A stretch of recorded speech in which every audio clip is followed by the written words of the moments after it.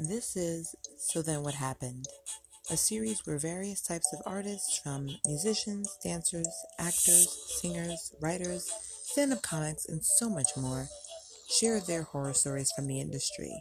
And these stories will keep you asking, so then what happened? Welcome back to another episode of So Then What Happened. I am quite ashamed that I have not had this person on my podcast sooner because I love him to death. But here he is to make a lovely debut for season two. He is a funny, talented, amazing person. I'm happy to know him, honored to love him. Part-time comedian, full-time bachelor, Roger Dupree. Thank you very much for that lovely introduction for the old man here. You're so welcome. He told me to say all of that. I'm just kidding. No, he did not. That's all from the heart. I promise. I promise. I like to keep it real here. So Mr. Dupree, that's probably the first time I've ever said that in my life to you. Yes. Mr. Dupree. The loan has been approved, Miss Moise. Yes, it has. It has.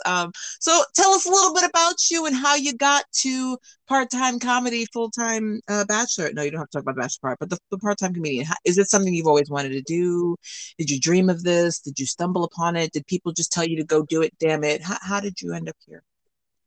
I kind of knew early on as a kid that I was funny. Grew up '70s kid, and actually grew up listening to Richard Pryor, which is very unusual because I did not have any money for Richard Pryor albums, Mm. uh, nor was I able to listen to any of his material. Like I couldn't go out and buy a Richard Pryor record as a kid, but So how my were parents are you accessing? geniuses. How were My you parents are accessing Mr. Pryor? Yeah. So my parents are geniuses. So they believe that, hey, if we put this kid up in the room and close his door, we can blast Richard Pryor albums and he won't know what's going on and what's being said. So we'll be excellent parents as long as the door is closed. And that's what they Nice, did. And nice. when I first heard Richard Pryor, as a child, I understood what he was saying in context, but I didn't understand fully. But he was extremely funny to me, and I felt like there was a sense of identification. I felt like, oh, this guy is kind of like me. Like he likes to cut up and joke around, and people are really feeding off of it. So probably at that time, like early on, like elementary school, probably like around 10 or 11, Oh, always the nice. class clown, always getting into trouble, and I just kind of felt like, yeah, this is what I'm supposed to do, but never said it out loud, never believed in myself enough to say that's what I wanted to be because I didn't see any examples around me in my immediate life of people that were funny for a living or getting paid to do it or did it as a livelihood. So I kind of Mm. just like tucked it away and then actually gambled on myself. And the very first time I got on stage was in high school. Uh, Oh, early bird for well compared to me, but yes, okay, high school. Yeah, Hillcrest High School, which was unusual. I was an incoming freshman, so I spent 4 full years at my high school because my middle school was only 2 years. And the first time ever I got on stage was a talent show my sophomore year. Mm. And just to show you how ignorant and fearless youth is, it never crossed my mind that if I eat a bag of dicks on this show, I got to be around these people for the next 3 years. It never dawned on me that I was going to dub and just totally tank Right, and have to live this down. right. They had auditions for it, and just on a whim, I said, I'm going to go to audition and I'm just going to do this. I didn't have any material planned. And I just Winging went it. ahead and, yeah, I just went ahead and won them. Just everything was off the cuff. So did that show and I killed. And then that was my confirmation. I was like, if I can make these folks laugh, we're all kids. And they said I couldn't curse and they said I couldn't talk about any of the faculty. So it was like, I really had to come up with material that was universal. And I did it one more time after that. We had something that happened at the school. So the very last one of my senior year, something happened with the show. I didn't get involved in it, but sophomore and junior year, I did it. And then summer of 1990 was my first show in the real world. It was a show actually for another school. It was for a Columbia Teachers University uptown in New York. So Oh wow, that's cool. Now I find it interesting. I think, and because we met at a writers group, and I think that's why we both struggle with writing. Because it's like if I could just wing it and make y'all laugh, why am I going to bother writing and constructing these jokes? Like I just don't want to. It's just you've seen the success. So why? Well, at least that's where I stand. I feel like you've probably gotten better with discipline in that area, but no, I just don't like If I write a joke or a skit now, I literally have to write it out simply just because I'm just older now. So, but when I was younger, I would write ideas and I would just basically write them in the order that I was going to say them on stage, and then that's basically all I need. The actual meat, heart, and body of the joke was in came my from head. brain. Right, same. That's the same way I feel about it. That's why it's if at least for me, it's still hard to just like sit down and write jokes. 'Cause I'm like, but no, this is just so much better when neither one of us know what I'm going to say, isn't it? Just more fun that way. Yeah, yeah. Plus, it feels too businesslike. It's kind of like going on an interview versus writing your resume. You're writing your resume to get the interview, but the interview really doesn't. It's not a direct derivative of the resume. It's kind of like you glazing over your resume, but kind of bringing the resume to life. So Oh, same thing I with the joke. love Writing that a joke. analogy. Oh my gosh. See, off the dome. I don't think you've said these words before. That's a really great analogy though. Yeah, yeah. You figure when you're writing a joke, you get kind of caught up and you're like, how's this sound? Is this right? But ultimately, once you do get it out, once you get on stage, it is a different incarnate. It's a different incarnate of the actual material. So you're Yeah. bringing it to life, and it's not necessarily what's on the page. It's about really how you're presenting it, how you're getting into it, and how just how you deliver it to the audience. Gotcha. So, I mean, with such a great start, well, I'm just gonna wing it. I'm just gonna try this show, and how everybody laughed. It was great. With such a great start, I'm very interested to hear about this horror story where the start definitely did not reflect that show. Correct. Yeah, yeah, yeah. So I'll start at the first one. So my first dance with death is started in 1990, and that's when I really started to do comedy. So I'm the type of person where I never wanted to do it for money. Money was never a motivating factor. It still isn't to do comedy. It was always a vehicle and a means for me to express myself artistically. So as long as I was able to do it and it didn't feel like work or business, then I was glad to do it. So, Oh, uh, can I just sorry to interrupt you there. If you're doing stand-up comedy for the money, please leave now. You will be very disappointed. Sorry, yeah, continue. disappointed and hungry and no healthcare either. So you'll be Yeah. sickly, starving, and disappointed. Right. You better love it. Like, there's no reason to do this if you don't love it. Yes, exactly, exactly. So I used to work in the city, and I was doing shows. I'm going to name places because we have to give people context here. No, no. Stacy, we have to let people know that how much older I am than you, just so I they know because I'm going to run off places that you probably never heard of, or maybe you heard your parents discuss at one point or another. But places like the Village Gate. What was another place I did? The Village Gate was one. Man, I can't remember, but that's the only one I can come up with right now. But there were some venues in which comedy shows would happen that I was doing at that time in the early 90s. So once I became a working man, I was working for a telecommunications company in the city, and not too far from my offices was New York Comedy Club.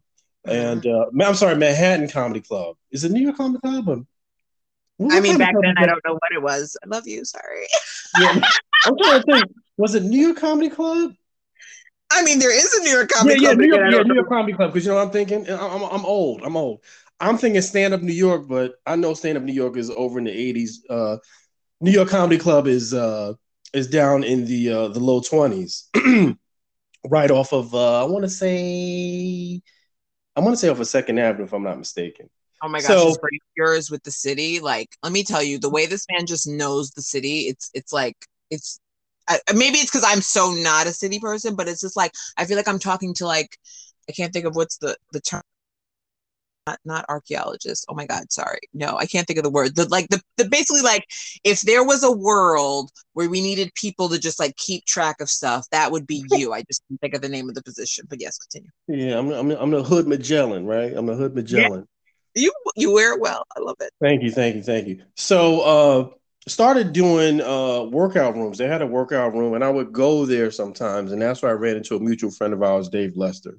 And Dave Lester, the working man's comic. He's your comics comic. He's been in the industry for well over 20 years. And we came up around that same time when I met Dave. So we're talking about a relationship in comedy, or that's based in comedy, that's close to 25 years strong, if not maybe a little bit longer than that. I'm a little bit shorter, I'm sorry. And through meeting Dave, Dave was producing shows back then. He was putting shows together, and at that time, he was putting together all types of shows for New York Comedy Club, and that's why I started to really do comedy. He was the first person to book me, excuse me, put money in my pocket. I would host for him on some of those shows, but more times I was always on the lineup, and it was great experience. It was great work. Got to meet a lot of other comedians that were up and coming at that time, Mhm. and really got into a rhythm with him. And what happened is through Dave, I got to network with other comedians and other producers that were doing shows at other venues. And I just kind of got steady doing shows. And this is during a time in comedy where it was a bringer culture. So back then, in order to get on stage, you had to bring folks with you, and they would have to adhere to whatever the drink minimum was at the venue in order for you to get on stage. And I that mean, got really, that culture is still very prevalent. I've actually seen comedians start doing bringer cultures now. Like, I'm sorry, bringer shows now, as opposed to like usually like the company or the venue is doing it. I've actually seen comedians start doing bringer shows. Yeah. So yeah. And I never understood. I never seen somebody bomb so bad that somebody walked up and left their drink. I still haven't seen that yet. So damn. the idea of making a comic bring people who are basically, obligated to purchase drinks, whatever the drink minimum, simply to watch you perform, it just never made sense to me. I understand that they want some money in their pocket, but you're not necessarily going to lose any money if I get on stage. Like I said, who's going to leave a Jack and Coke because I suck. I don't really see that happen. Right. And they paid $19 for it too, because it's in the city. But also you have the fact that, like, speaking of culture, there's whole like the social media now, social media comedians and blah blah blah, which a lot of them, I shouldn't say a lot of them. I feel like there is a very large amount of them that are not actual comedians. Like, guess what? When you get on stage, there's no rewind button, there's no edit button. Like, you're doing great with the footage, you're doing great with the TikToks and whatever else. But knowing that those people are getting booked because they have followers is crazy. Because I'm like, but where are the followers? Who said they're gonna come to Broadway Comedy Club? Like, how you know they're not in Tokyo? Like, I don't. A lot of it does not make sense to me. But that's where we are. Unfortunately, it is what it is. Right, which I think is a distinct difference between a comedian or someone that does comedy and someone that does comedic or comedy content. Because Right. once you add content to it, we now know the scope of medium in which you're presenting your material, and it doesn't necessarily translate on stage. If you've been somebody who's been doing skits, throughout your entire presence on social media, it's not going to be as easy to bring that to the stage. And then if you're actually using it as a vehicle to get stage time as a stand up, your followers are going to have to be ready for that transition. They're going to have to be ready to see you just by yourself and want to hear what you say. And sometimes Right. just as a fan of the art myself, I don't necessarily want to see somebody who I was introduced doing comedy content to. If they're Mhm. doing stand up, I don't necessarily want to see. It's like when Jamie Foxx was doing a lot of stand up comedy, and then he came out with that debut album, and I was so surprised at how good it was. But Oh my gosh. I don't want to But hear that shit. Jamie can sing. We know Jamie can sing and he I did knows how to not want to write hear that. I music. did not want my heart broken behind another black stand-up comedian. Oh God. Uh, because trigger warning. Eddie Murphy is a musician, so My girl likes to party all the time. yeah. So and it was funky and it was cool. It's like if you do a single, that's great. You do a song that's on the soundtrack of your movie, that's really cool. But oh, you did a whole album, like 5 or 6 of these. I don't think I want to sit down and listen to that. Right. Okay, You makes know, sense. so yeah, in doing these shows, what would happen is it would be a lot of burnout. I experienced a lot of burnout. The idea or me putting more energy into trying to get people to come to ensure that I would be on stage became very taxing to me. And it Mhm. started to feel like business, and I didn't like it.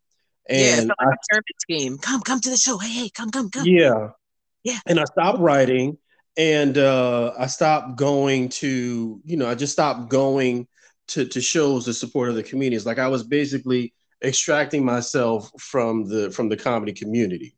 Mhm. And aesthetically, I still wasn't immersed in the culture. I was just totally put myself out, and I went full civilian. I'm paying taxes. I got bills now. I ain't got no time to try to bring all these people and get on stage just so I could tell some jokes. Like I just wasn't doing that because it was too much. Mhm. So years, let's say a few years had passed. I mean, it had been while. It had been a while since I picked up a mic. And Dave Dave Lester gives me a call and says, "Hey man, I got a show that's going on in Stand Up New York. I would love for you to come out and be on the lineup. Would you do it?" I said, "Hey, no problem." And I never told this story out loud, and I'm going to give you a little secret sauce here. There were two recognizable figures that were there that particular evening. So just real quick. So once, whenever I perform, excuse me, old age kicking in. Oh my God. So Why are you like this though? So this was the first time I had been on stage in a while, and I was telling coworkers to come. There were folks that I worked with who were familiar and knew that I did comedy when I was heavily doing it. And for whatever reason, it never came out. But I never openly invited people to come because I kind of felt like if you know you can make it, that's great. But and then I didn't publicize it. It wasn't like back then. Flyers were not being made up. Like you couldn't get on your computer and make a quick flyer for a show that was going to be coming up in 2 weeks or whatever. You didn't have a flyer made at all. You pretty much just let people know it was a word of mouth thing. So I let people at my job know about this. And I'm like, okay. And I'm kind of feeling the pressure because I know it's been a while since I have been on stage, but I'm like, you know what? It's like riding a bike. I'm just get back into it. Wait a minute. So sorry. They say you can't forget how to ride a bike. It's fucking bullshit. I absolutely did forget how to ride a bike. I mean, it had definitely been over a decade since I had done so. But no, it's not just, hop back on. That is not true. I hate to tell you motherfuckers. It ain't true. Sorry, but you were attempting to get back on your bike. So then what happened? So tell a few friends at the job, and they actually make it. So the two pivotal things I remember from this evening that I actually picked up on before I actually got on stage was one. I don't know if you ever saw the movie Road Trip. Yeah.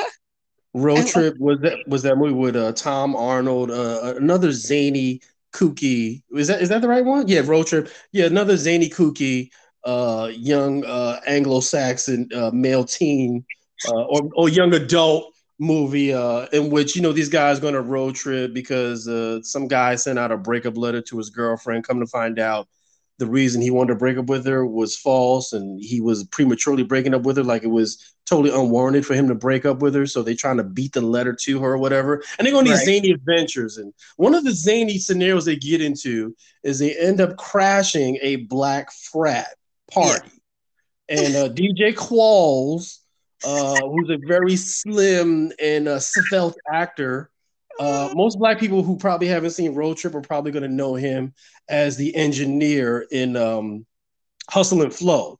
He was the engineer in Hustle. He was the engineer of Hustle and Flow, wasn't it? Was that Anthony Anderson? I don't know. I'm laughing because I'd never seen Hustle and Flow, so I know him from Road Trip. So it's just funny because you said most people. I'm trying to think. DJ Qualls was the engineer in another movie where somebody was a recording artist, but whatever. But anyway, see Road Trip. So anyway, there's a scenario. There's a scene where they end up crashing this black frat, and you think all racial hell is going to break loose, but of course, camaraderie, and acceptance wins all. And there is a scene in which DJ Qualls ends up having a one-night stand with a very voluptuous black young lady, and it just so happened that young lady was in the audience at this particular show that I did.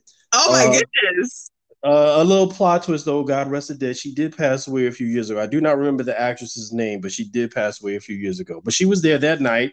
And the other pivotal figure that was there that night was the now infamous Kevin Hart.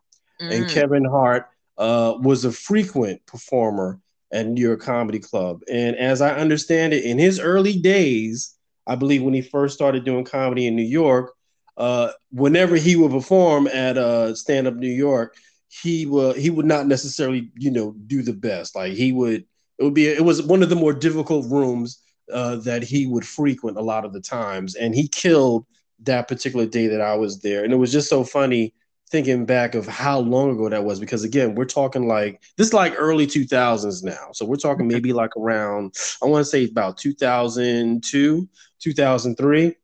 Mm-hmm. So Dave gets up, he warms up the crowd, and I get up on stage. And right in the front, I have a few coworkers. Two of them are actually contemporaries, and then one of them is my manager at the time. Oh no! And yeah, and I get up on stage, and I'm like, "Hey, how's everybody doing?" Everybody's like, "Yeah, yeah, yeah." And I can't remember my first joke, and the reason I can't remember is because I got absolutely no response. So wait, when you said how's everyone doing, it was just crickets?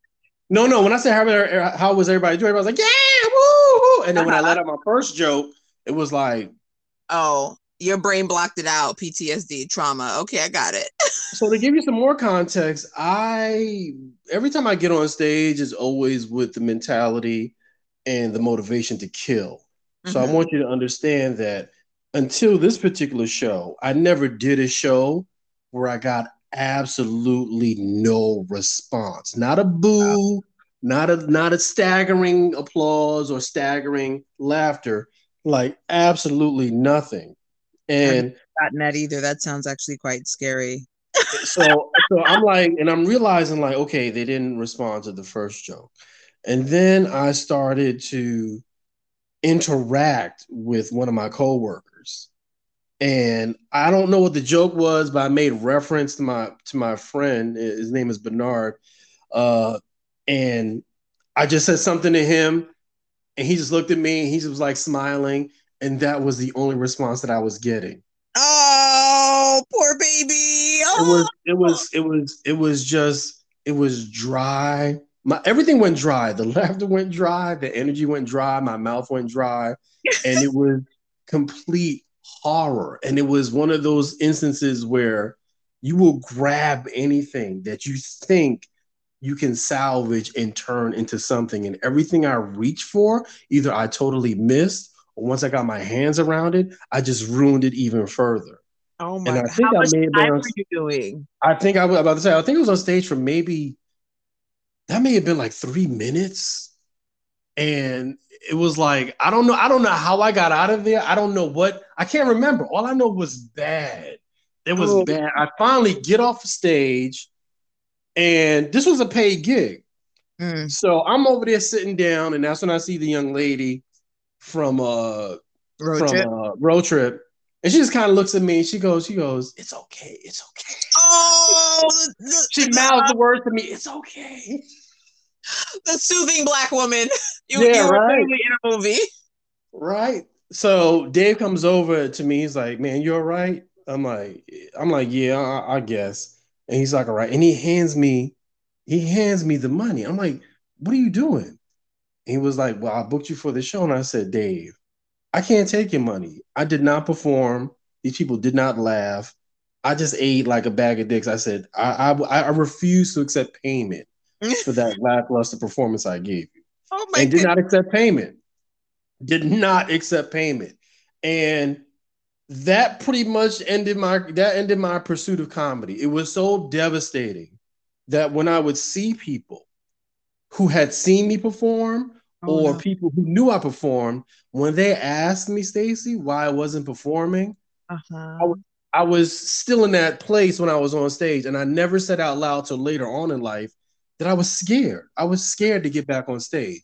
I was totally consumed by stage fright. The idea of getting on stage again in an attempt to do comedy, I sooner murder my own mother in broad daylight in front of a police precinct than get on stage and do stand-up comedy again, or even make the attempt.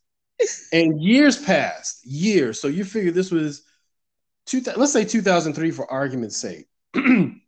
Let's fast forward to, this is what, 2021? So let's fast forward to 2016. 2016. And let's go back a little bit further. Let's say early 2016. Okay.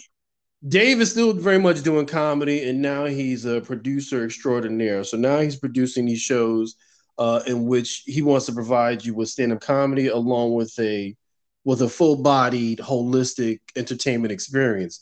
So he started to do the comedy and burlesque shows. Right. And you have to understand too, through the years, Dave would always invite me to shows that he was either hosting or lineups that he was on. And every blue moon, I would pop up. And every time Dave would see me or Dave would speak to me, he'd be like, I'm gonna get you back on stage. I'm gonna get you back on stage. And I'm like, man, boy, stop. That's not gonna happen. If I put up a little funny quip on Facebook, you need to write that down and say that on Yo, mic. that is on so stage. Dave. Dave will push you and pull you and tussle you back to comedy. It's like, And bro. I'm like, man, I'm like, I'm like the chick that was in the fire, like, ain't nobody trying to do that. Like, I'm not doing that. I got asthma. So ain't nobody got time for the stage. Yeah, anybody got time. What's her name? Sweet Brown, right? Sweet Brown was her name? Yeah. And Yeah, she's like Sweet completely Brown. rehabbed, living her best life now. Good for her. Yes. Exactly, right? So yeah, I was like, man, hell no. So he starts doing a steady, consistent run of these shows. And then I start going. And I always I'm a fan of the arts. So for instance, if you're doing a show and you tell me in the lineup, if you're hosting, you're producing it, I'm going to buy a ticket. I'm not going to go to the door. I'm not one of these comics that will go to the door and expect that because I'm a member of the comedy community that translates into me not having to pay. Right. I believe in my friends who are in the arts. I believe in my friends who are stand-up comedians. You tell me you got a show, then I'm basically telling you, I'm going to pay for a ticket. Unless, of course, you tell me, hey, man, come on down. I got a seat for you. If you say, hey, just come on down, I understand that means, I'm going to buy a ticket. That's what I'm going to do. And that's what I did. I patronized Dave's events and just slowly started to reintroduce and re-immerse myself. Is that a word? Re-immerse? Is that a word? It is today. I started to re-immerse myself back into the comedy community. And I never forget after a show, me and Dave were walking to the train, and I'm like, so what's the comedy culture like right now? What's the climate like? And he was like, why are you asking? And I'm like, I'm asking a question. He's like, you really want to know? I feel like this was like a scene, like where I'm like the new inmate and he's like the old inmate, and we're like walking the yard. And I'm like, what's it like here? And he's like, you really want to know? That's what I feel like the story is like. So he was like, you really want to know? You need to get your ass back in the scene. You need to get back on the scene. And I was like, right. And that terrified me. When he said that, I'm like, oh my God. But at the same time, excuse me. He was right. Well, here's the thing. For me, I felt a familiarity. I felt like, I think this is something I can do again. I think this is something that I can re-enter into and it's going to be all right. Like once he said that to me, my heart dropped, but at the same time, it was beating ferociously because I was getting that rush again as if I were about to go back on stage. So I had went to about 2 more of those functions. And then Dave comes up to me and says, look, man, I'm doing this comedy workshop. I want you to come down and check it out. And I said, okay. I was like, so, what's the cost? He tells me the cost. I said, okay, I'll be there. And then this is where our lives, my life and your life intersect. And this is where we met. Yeah. Yeah. I guess was that, I want to say that was either September or October of 2016. Right on the cusp of. Yeah. Say it again. I feel like it was October because I feel like Halloween was looming. Yeah, because I was about to say we were right on the cusp of election. It was an election year. The writing was on the wall, but everybody was kind of in denial. Like at that point, we were not really buying the idea that Trump was actually going to win the presidency. Everybody thought at that point in time it was going to be Hillary. Also, a side note to distract us from the idea that Trump would become or could be president, we were too busy doing mannequin challenges to really focus on news that was prevalent of the day. So that was the other popular thing that was happening back then. But yeah, we go into this, me and you meet initially in this writers comedy group. And I'm sitting there, and I don't know if you remember this, but you guys, it was my first session, but I think for everybody else that was there, Stefan Bishop was there. Who else was there? You were there. Dave was there. Barnia was there, not as a comic though, but she was there. Right, Barnia was a big fan of the comedy community. Man, there was somebody. Ashley King was there. He was also there. So you guys are vibing, and I'm like, I think I'm just out of my element. Like, I don't really think I got anything. And we're sitting there. I remember we were sitting down. This is at the basement of BK9, which is a popular eatery and hotspot in Brooklyn. And I remember we down there and we're like at this long table, like almost as long as the one that was in New Jack City. And everybody's letting off their jokes, da da da da da da. And I'm like looking and I'm like, yo, I don't think I got this. I really think I'm done. Like I really don't have anything to contribute. And then Stefan had an idea. Stefan was bringing up an idea that he was working on because he's a dad, and he was bringing up the idea, or he had a concept about how his fatherhood, or how people had a hard time understanding or accepting that he was a father, Right. because of how young he was, and also at that time his son was slowly becoming the same height as him. So he was trying to make a play on that. And then I remember saying something, and then everybody like laughed, and it was like legitimate laughter. And I was like, oh, I don't really think they're humoring me. I think I really still got something. Oh, And that's such a beautiful moment. yeah. So then that was pretty much it for me. I was like, okay, I'm gonna stick with this writing thing and see where it takes me. And I think either the second or third session for me, at the end of it, and I don't know if you were there at that particular session, but Dave says to me, yo, I got a show coming up in November, and I want to put you on it. And I'm like, I was there because I remember like the way you getting quiet right now. I remember the look on your face. yeah. And it was like I had that same look when Will Smith asked Uncle Phil, like, how come he don't want me, man? Like I had that same look. And I was like, okay. He's like, I'm serious. I want you to do it. I was like, okay, all right, all right, all right.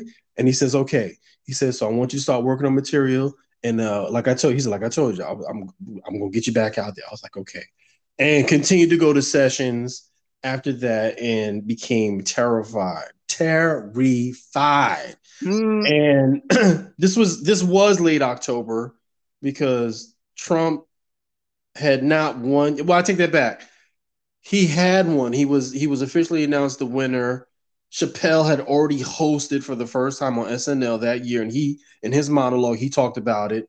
And I remember I had an entire month from the time that Dave told me up until the time of the actual show, which the 5-year anniversary just passed, which I believe was either November 26th or November 28th, and it was at the which I just saw recently had closed down, the Five Spot. The Five Spot has now become a victim of COVID and has officially closed down permanently. Shouts out to Freddie Sheffield, who used to do the Tipsy Hustle show there every Friday night for the comics, as well as the open mic that we have there on Tuesdays that I was fortunate enough and privileged enough for him to ask me to host some of those dates when he was not able to host the open mic. So I remember we met up and Dave had put together the flyer, and I think we were at Starbucks, and I was like, I don't know if you could tell, but I was just like consumed with just like fear and just doubt. And I'm like, yo, this is really happening. And I couldn't believe it. And every time I would look at that flyer, I would be like, oh no. I would be like, oh no, this is it. I got this. I got this. And then when I realized the date would be getting closer and closer, I was like, oh man, I'm just like, I don't know about this. I don't know. So the last writing session I remember that I attended, I actually was late. I got caught up doing something. And sometimes we would actually meet at the if we didn't meet at BK9, we would meet at the Panera Bread that was over there by Front Street. And I remember when I came in there and Dave was like, yo, you ready for the show? And we used to do these writing rooms on Sundays. And he's like, you ready for the show next week? And I'm like, yeah. He was, and while I think Ashley was there, Stefan, I don't know if you were there. And in front of that particular writing class, Dave says, okay, let's hear your stuff. Let's hear it. Oh wow. No, I wasn't there for that. I must have missed that. Yeah, and I was like, no. And I said, no. I said, you know how I am, because I am that way. I really don't like anybody to hear my material until I get on stage. I kind of like want it to be an experience for everybody. Right. And I said, no, man. I said, I'm not doing that now. And David looked at me. He was like, okay. So not gonna fight with you, sir. So that right, way. Exactly. So the show comes up. I believe it's either a Friday or a Saturday, and I get there early. And the way the five spot is set up is that when you walk in, the entire bar is over to your left. The stage is directly down. You got to walk in a little bit, but the stage is at the end of the bar. Mhm. And I was at the far end. Like as soon as you come in, like the bar is at a 90-degree angle, like a reverse L. I was at the far end by the wall, just having a natural fit, just like having a fit, With questioning yourself. all decisions that I made up until that point. Like, why the fuck did I do this? Why am I doing this? Why am I doing this?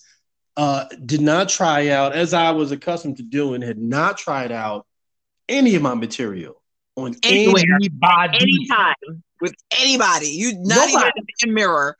Nobody. Barely the mirror. Barely the mirror. Damn.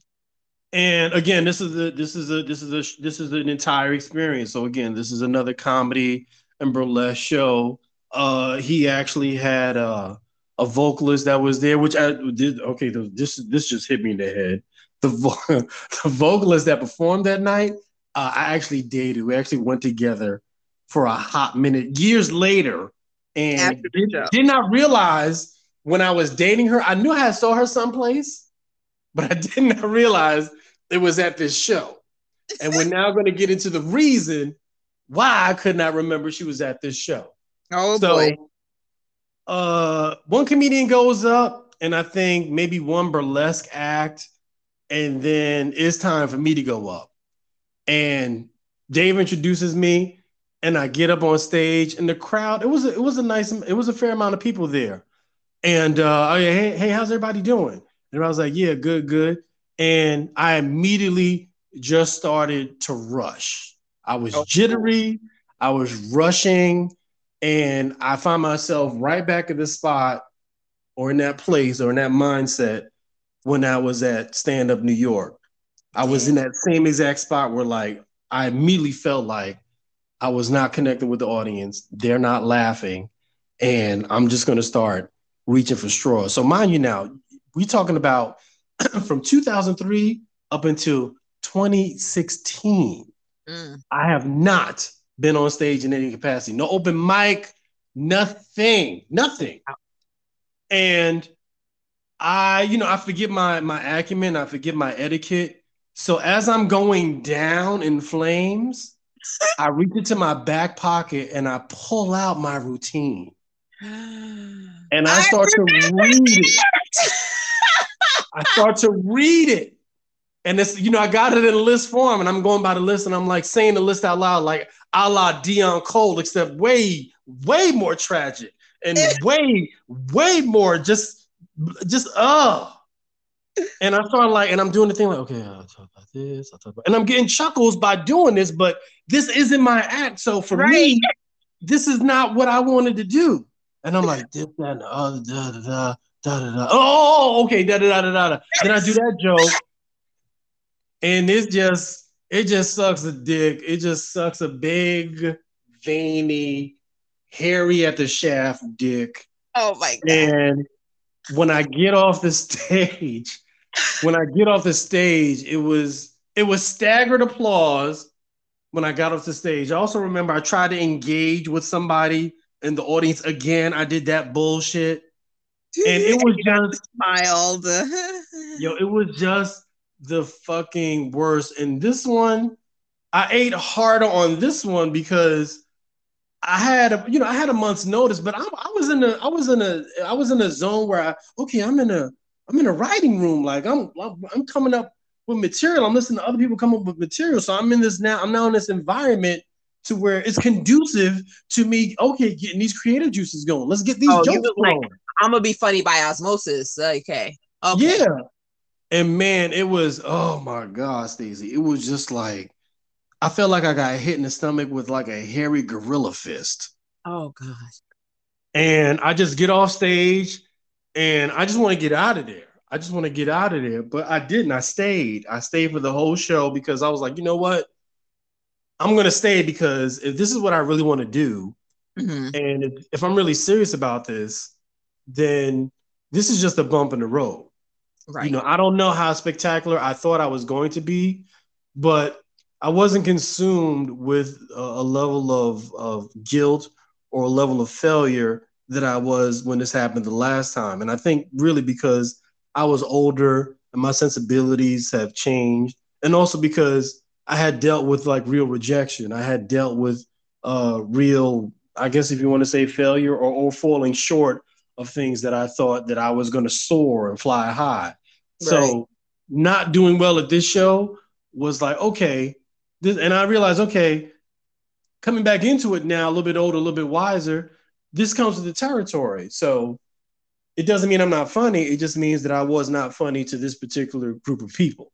That's See, all it that's really like means. basically when your ego came out of it, because I was talking about that before with like when you bomb, it's the crab, but when you do great, you're the king, right? So it's like you just Right. have like really perspective, basically. That's good that you were able to do that and you didn't just like fully, quit again in a sense. But hey, we got you Yeah. there.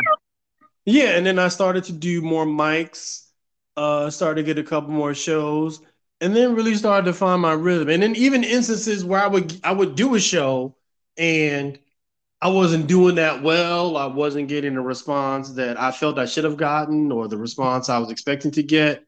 I pressed on, and what it taught me is that you know what, I'm gonna be my comedic truth up here, and I'm gonna present my material as I see fit. And those that are gonna vibe with it, I'm gonna welcome them, and then those that don't, I understand that they're out there. But I'm Right. gonna stick to being me, and that's for me. That's where I got. That's where my confidence comes from, knowing that when I get on stage, that's really me. That's not me doing what I think I should be doing. You're That's not playing not me a doing my character. rendition of right. Yeah. I'm not doing a rendition of somebody else's material or somebody else's image. Like it's me. So when I fuck up and when I eat a bag of dicks, yep, those are my dicks. So yeah, I'm gonna eat them. Yeah, they I for think me. Yeah. that's amazing because it's important because it's like there's both sides of the coin. Like, yes, it's me, either it's, but then you could take it badly and be like, well, you don't accept me. You don't like me. You don't like what I have to say. But then, again, you take your ego out of it. It's like, listen, either we vibe or we don't. It's the same way in life. So either you gonna laugh or you not. That's really all there is to it. I came up here to do my damn job. It is what it is. Yeah, and I've always favored, like, I love a good crowd. Like, I love a nice sized crowd. But there's a part of me, and I don't know if this is the masochist in me, but I kind of enjoy, or sometimes I look forward to a small crowd and a crowd that you kind of have to work to get their attention. Like Yeah. I've done, I've done a show. I can't remember the name of the spot. I hadn't been there that many times, but they had an open mic on Monday nights, and it was this Irish pub down in Queens. Mm-hmm. And going down there on Monday nights, and I mean it would be late. Like I wouldn't get on to maybe like 10:30, 11 o'clock. And the crowd is drinking, they're very vocal.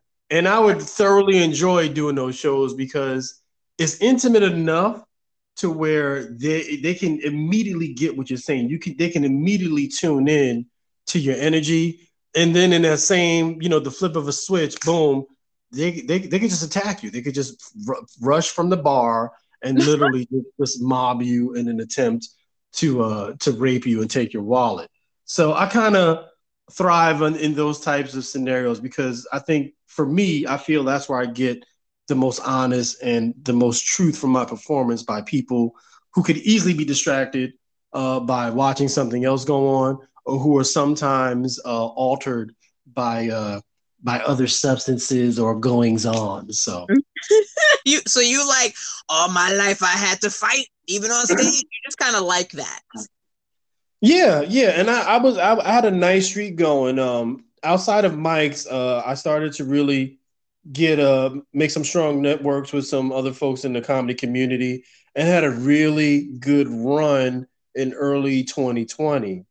And unfortunately, a lot of those shows did not come to fruition because around the late part of February, early part of March, the talk was swirling around that there may be some sort of mandate that would force venues to not hold events. So a Mm, lot of those a lot of those venues that were booked for comedy shows, one of them I had went to, they had gotten actually after all the comics got there, the show got called because enough people didn't show up for the show to go on. And then pretty right. much after that, any other show that I was booked for, those venues ultimately ended up canceling the events, which ultimately led to them unfortunately shutting down because of COVID. So the last time I was on stage, I believe was, I want to say it's March of 2020. So now it's going to be coming up on 2 years since I've been on stage. Since then, I've left New York and I relocated here to Charlotte for the sake of my livelihood. I could not find work when I was in New York. I got let go from my telecommunications job in 2018. Uh, Looked around for work from 2018 up until 2020. And even before the pandemic, late 2019, nothing panned out. And I had made the decision then that if nothing came up in the earlier, like the first 2 months of 2020, I was going to be out of here and moved to Charlotte. So came to Charlotte the week after Mother's Day weekend to look for an apartment. It's a strange time for me to choose to relocate. As a black man, to relocate during a historical and monumental pandemic. And then there was also on the heels of the George Floyd murder. And, I said, you know what? My life is going pretty smooth. Let me make it harder by moving to the South right now. Yes, at this moment in time. But was it not an amazing decision, sir?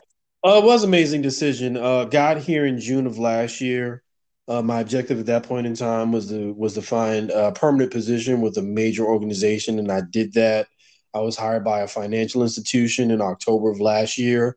Had every intention of wanting to grow with that institution, but as the curtain slowly got pulled back on that organization for the 6 months that I was there, I realized that it was an organization that I did not feel that I could grow with the original intention that I had when I got there. So April of this year, while still with that financial organization, I started looking for work outside of that, outside of there, because I really felt like I wondered what type of opportunity I would have been able to create for myself. Excuse me, had the pandemic not existed, like had it just been business as usual. Right. And that was eating at me too. So April of this year, I started looking and gave myself 4 months. And I said, you know what? I'm going to give myself, 4 months to see if I can land a better opportunity with another organization and see what happens. And excuse me, lo and behold, I ended up getting an offer in September of this year to start in October of this year with another telecommunications organization. Very happy. The money is very sweet. And but now that has been fulfilled, and now that particular goal has been met, the next year I'm going to put all of my energy into getting back on stage, because with the pandemic going on, I was not in a rush to get on stage here, because you have to understand, I lived in Corona, Queens, Left Rack City when the pandemic hit, and at that point in time in March, Corona, Queens literally was the hot spot of the country at that time. Yeah. And I was in the house. It was like I was Instacarting, I was Uber eating. The few times I made attempts, I was fortunate enough to where I had a supermarket across the street from me. But when I would go across the street, if the line was long, I would immediately turn right back around and go back up into my apartment, and really didn't start to venture out of my apartment until I want to say like mid to late April, probably like around mid-April of 2020. And I was fine with it. I'm an only child. I have no siblings. Both of my parents are deceased, never been married. So being by myself, being single is something I embrace. So I was fine during the pandemic. I was not losing my mind. If anything, I was living your best life. I feel the same way. I was like, I don't understand why everyone's freaking out. And then I just came to the realization that most people don't like themselves, so they can't spend a lot of time with themselves, is really what it comes down to. And we could talk all day about that, about what people were really doing or not doing, or what they should have been doing during the pandemic. But for me, it was like, okay, I was just going to be paying attention to people who did not have the same lifestyle as me. I was curious to see how they were going to come out of it. And but again, once I made the move here, I was not anxious to get back outside, because once I moved here, which was June of last year, Mecklenburg County, which is the county I live in here in Charlotte, they were the hot spot of the state of North Carolina when I got here. So I'm like, oh, you wacky university, yet you test me again. So I was like, okay, I'm not going outside. I mean, I had to go to work, but I was like, I'm not going outside unnecessarily. So Right. that's why I did not foray back into comedy last year and also this year. Because I said to myself personally, the pandemic was 2020. 2021 is the year of the actual vaccine. I said I'm going to wait until 2022 to see the end result of the last 2 years. Right. Most importantly, how the whole vaccine, and of course we got the Unicron or the Omnipoint. Well, I don't know what this variant is called, but You we just got a making new it up. I variant. hate you. It's Omicron. It's a damn Greek Yeah, letter of the alphabet. yes, the oh my god variant is now hot. I feel like I feel like the coronavirus, that all the different variants are like new hip hop artists that just come out like every quarter, and it's just like I don't keep up with this music. Who is this again? Oh my Like God, I don't. wait. It's like new hip hop and or R&B bands, and they're all managed by Diddy, which is why they don't last. Yeah, exactly. They're all tax write-offs, every single one of them. Right. Agree. So so I'm basically, just staying masked up, washing my hands, using hand sanitizer, eating my vegetables, saying my prayers like a good Hulkamaniac. So I'm really looking forward to getting back into comedy come next year. And I'm really just looking forward to really just being outside a little bit more than I was this past year, but more importantly with the intent and the purpose to reintroduce myself into comedy and to see how to see the comedy scene here in this particular area, because I don't know what it's like, and I'm very curious to see. So I'll be making my way back to the mic for the year of 2022. And you heard it here first. We have return of Mr. Roger Dupree to Yes, the yes, yes, and hopefully with less bagel dicks with me. Hopefully, but Oh you my know God. what? Please, You know what? let's hope there are no bag of dicks, at least for the first year. Let you just have one, a good year. Just a good year. Yeah, yeah, but I'm looking forward to everything that comes along with it. I'm all for the journey of the experience. And to be quite honest, I could not tell you what scenario or situation would have to play out in front of me in order for me to stop doing comedy again. And I won't be able to tell you until I see it. So with that being said, I will continue to pursue it and continue to immerse myself into it until that thing that's in front of me that I don't want to go past appears itself in front of me. But until then, I'm going to keep going. So Until then, those are wise words. I thank you so much for taking time to tell me about all the bags of dicks that you ate. I know yes, thank you for having me. Thank you for having me. It was wonderful being on your show for the first time. First time for me. I feel like that was a dig, which is rightfully earned. Because yes, I can't believe I did not have you on season one. I'm so very sorry for that. That It's is okay. You know what? I feel good because you know what? Had I not had the experience of bombing on stage, I might not be able to take this particular scenario too well. So see, learning experiences. I'm a better human silver line. being for it. I love it. Thank you so much. Now tell the people where they can follow you, see you, and love you, and all that other good stuff. I'm on Facebook under my name, but I don't even. I think the only thing I do on Facebook now is I post birthday wishes to people that are never on Facebook. So you can find me on Instagram under the moniker Psychologist. That's SOCKCOLOGIST. Did I put an S at the end? I don't know, but if you just type No. in my name, Roger Dupree, it'll come up. That's ROD as in David, G as in George, ER Dupree, and you leave off the last S for savings. Okay, on that note, I am officially done with you. Obviously not. Love you. Never. You're stuck with me. And thank you so much, though. This has been great. I love you. Thank you very much for having me on your show. Continued success with all of your future endeavors, especially those that are embedded in the world of comedy and entertainment. Oh, love you too. Okay, bye. Bye.